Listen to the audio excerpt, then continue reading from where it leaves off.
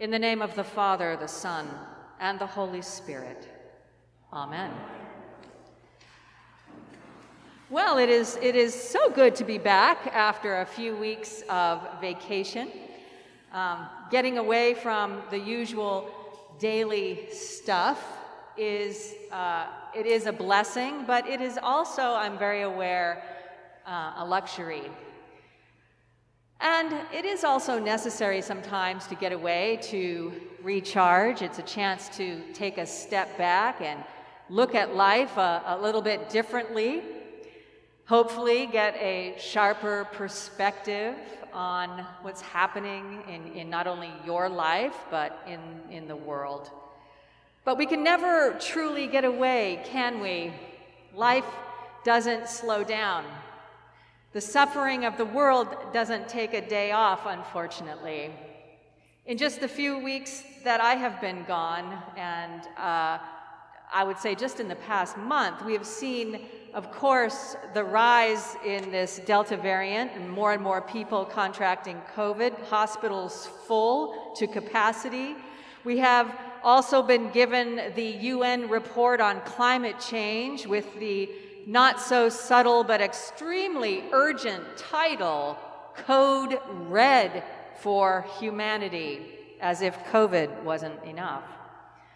The fall of Afghanistan and the suffering that is already and will continue to occur. No doubt there will be even more divisive politics.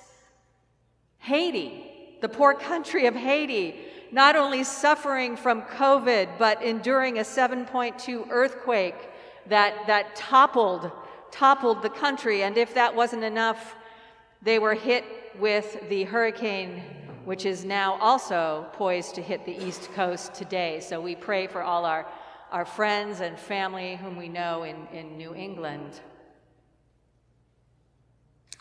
Water levels sinking to dangerous levels. Fires up in the north. There's just so much. You really can't get away. So much anxiety, so much to be concerned about. Where do we turn for comfort? Netflix, maybe? I'm guilty. I don't know about turning for comfort, but certainly it is a distraction. But then when you go and you look at any of these streaming platforms, these to watch films, I see numerous horror films, disaster movies, a lot of guns and violence, and invariably anything that involves a nun or a priest or a church, or it has a cross on the advertising, it's bound to be a horror movie or something gruesome, so I take much offense at that. Marvel movies with superheroes, men and women with special powers saving the world. Oh, we want to see the darkness of the world and evil defeated so badly that we watch it. We watch it when we are seeking entertainment. What are we doing? What are we doing, though, to bring comfort? What are we doing to thwart the darkness that seems to be all around us? Well, Paul tells us in the letter to the Ephesians today that we are to take up the whole armor of God. Fasten the belt of truth around your waist. As for shoes, it doesn't matter what kind of shoes you wear. Just put anything on your feet that will help you proclaim the gospel of peace. Pick up the shield of faith. Put on that helmet of salvation and carry a sword of the Spirit, which is the word of God.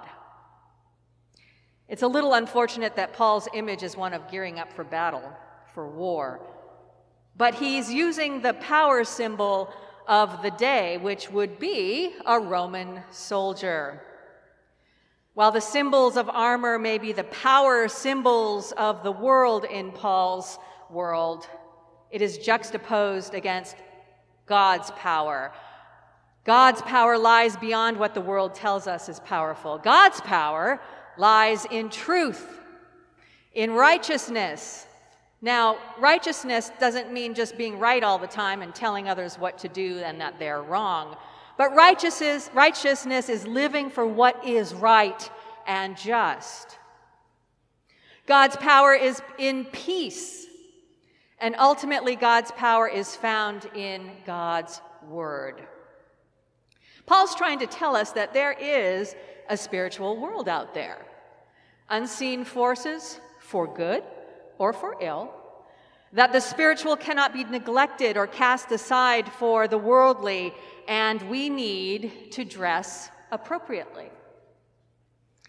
Paul tells us there are unseen dark forces out there that are set on destruction and chaos, and more we see how vulnerable we are to unseen things that we seem to have no superpower to be able to control.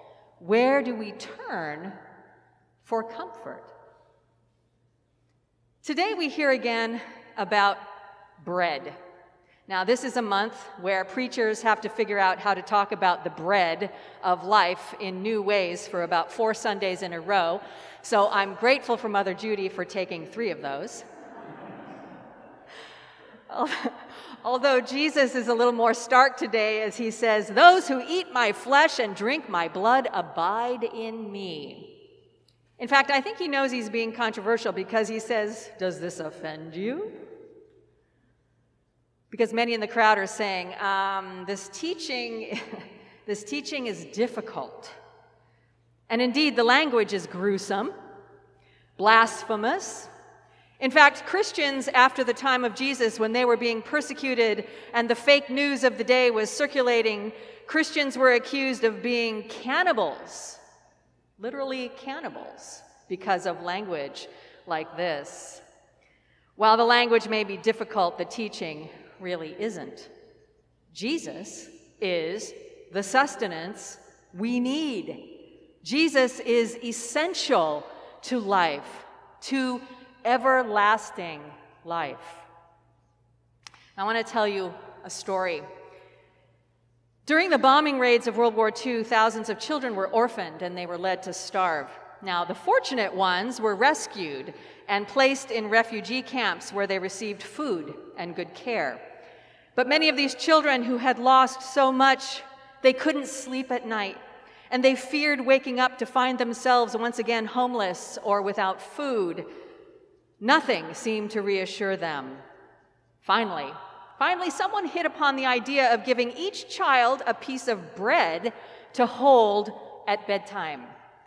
Now, holding their bread, these children could finally sleep in peace. All through the night, the bread reminded them, "Today I ate, and I will eat again tomorrow." Now, this story comes from a booklet called Sleeping with Bread, Holding What Gives You Life. And for these kids, it was literally holding this loaf of bread. It's kind of a how-to booklet that talks about how we can identify the moments in life where we can hear the voice of God guiding us from within in order to combat our feelings of hopelessness, figuring out what we are grateful for and what we can hold on to, identifying what gives us life. This story reminded me of another bread story I read about a few years ago on a public policy website. Back in 2011, in Egypt and Yemen and Tunisia, people took to the streets to protest, but they didn't go to protest by violent means, not with guns, not with swords, but with baguettes. Loaves of bread were worn on belts like swords, and they were waving them around in the air like weapons, and men wore various kitchen items on their heads representing armor. It was an outcry against the high cost of food, because many were starving. In Egypt, the Arabic word for bread is aish, and this happens to also be the same word for life.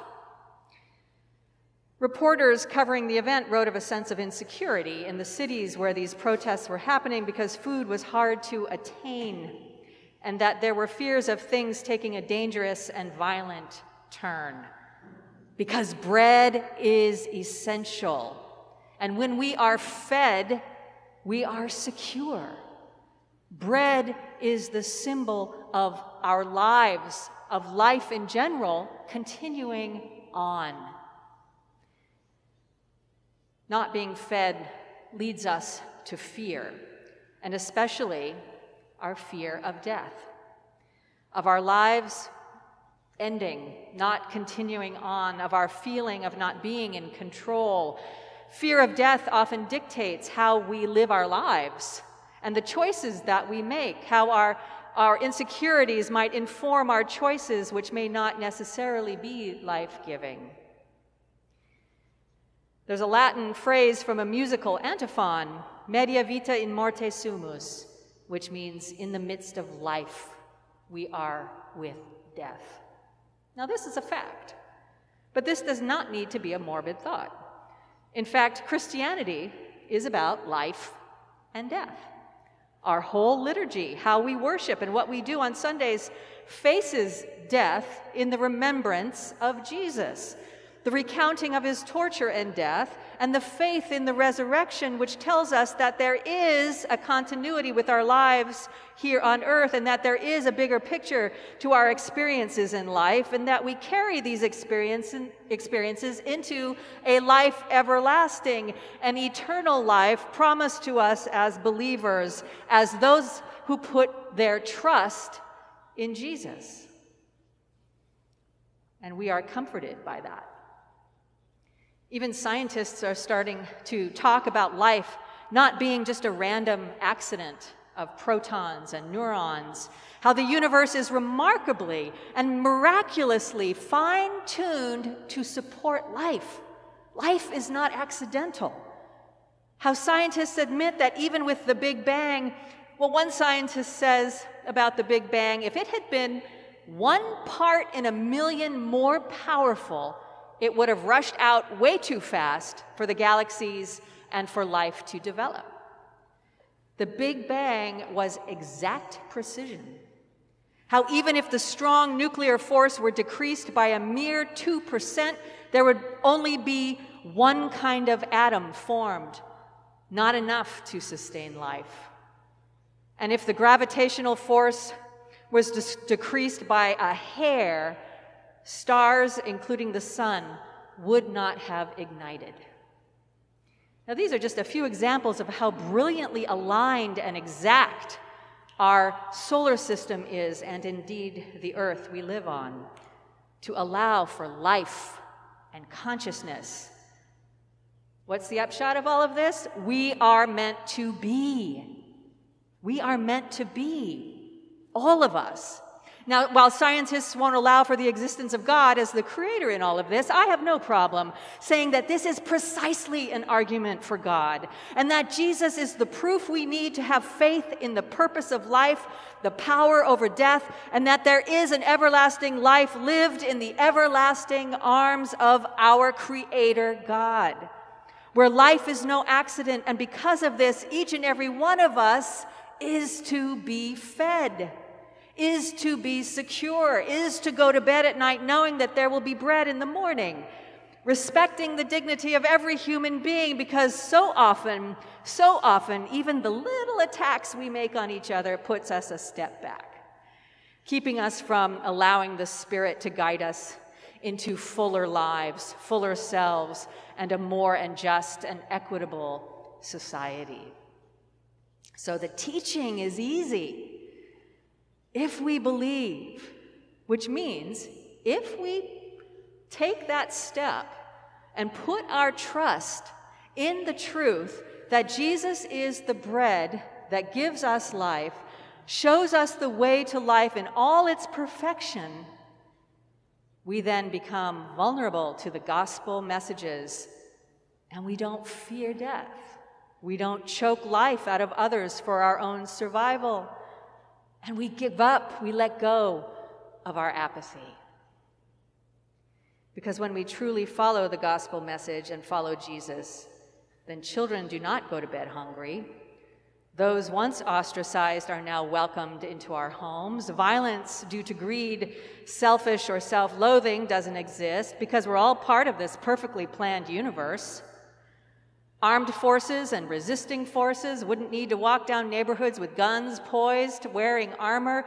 People would not have to pour into the streets to protest the lack of food, the lack of dignity.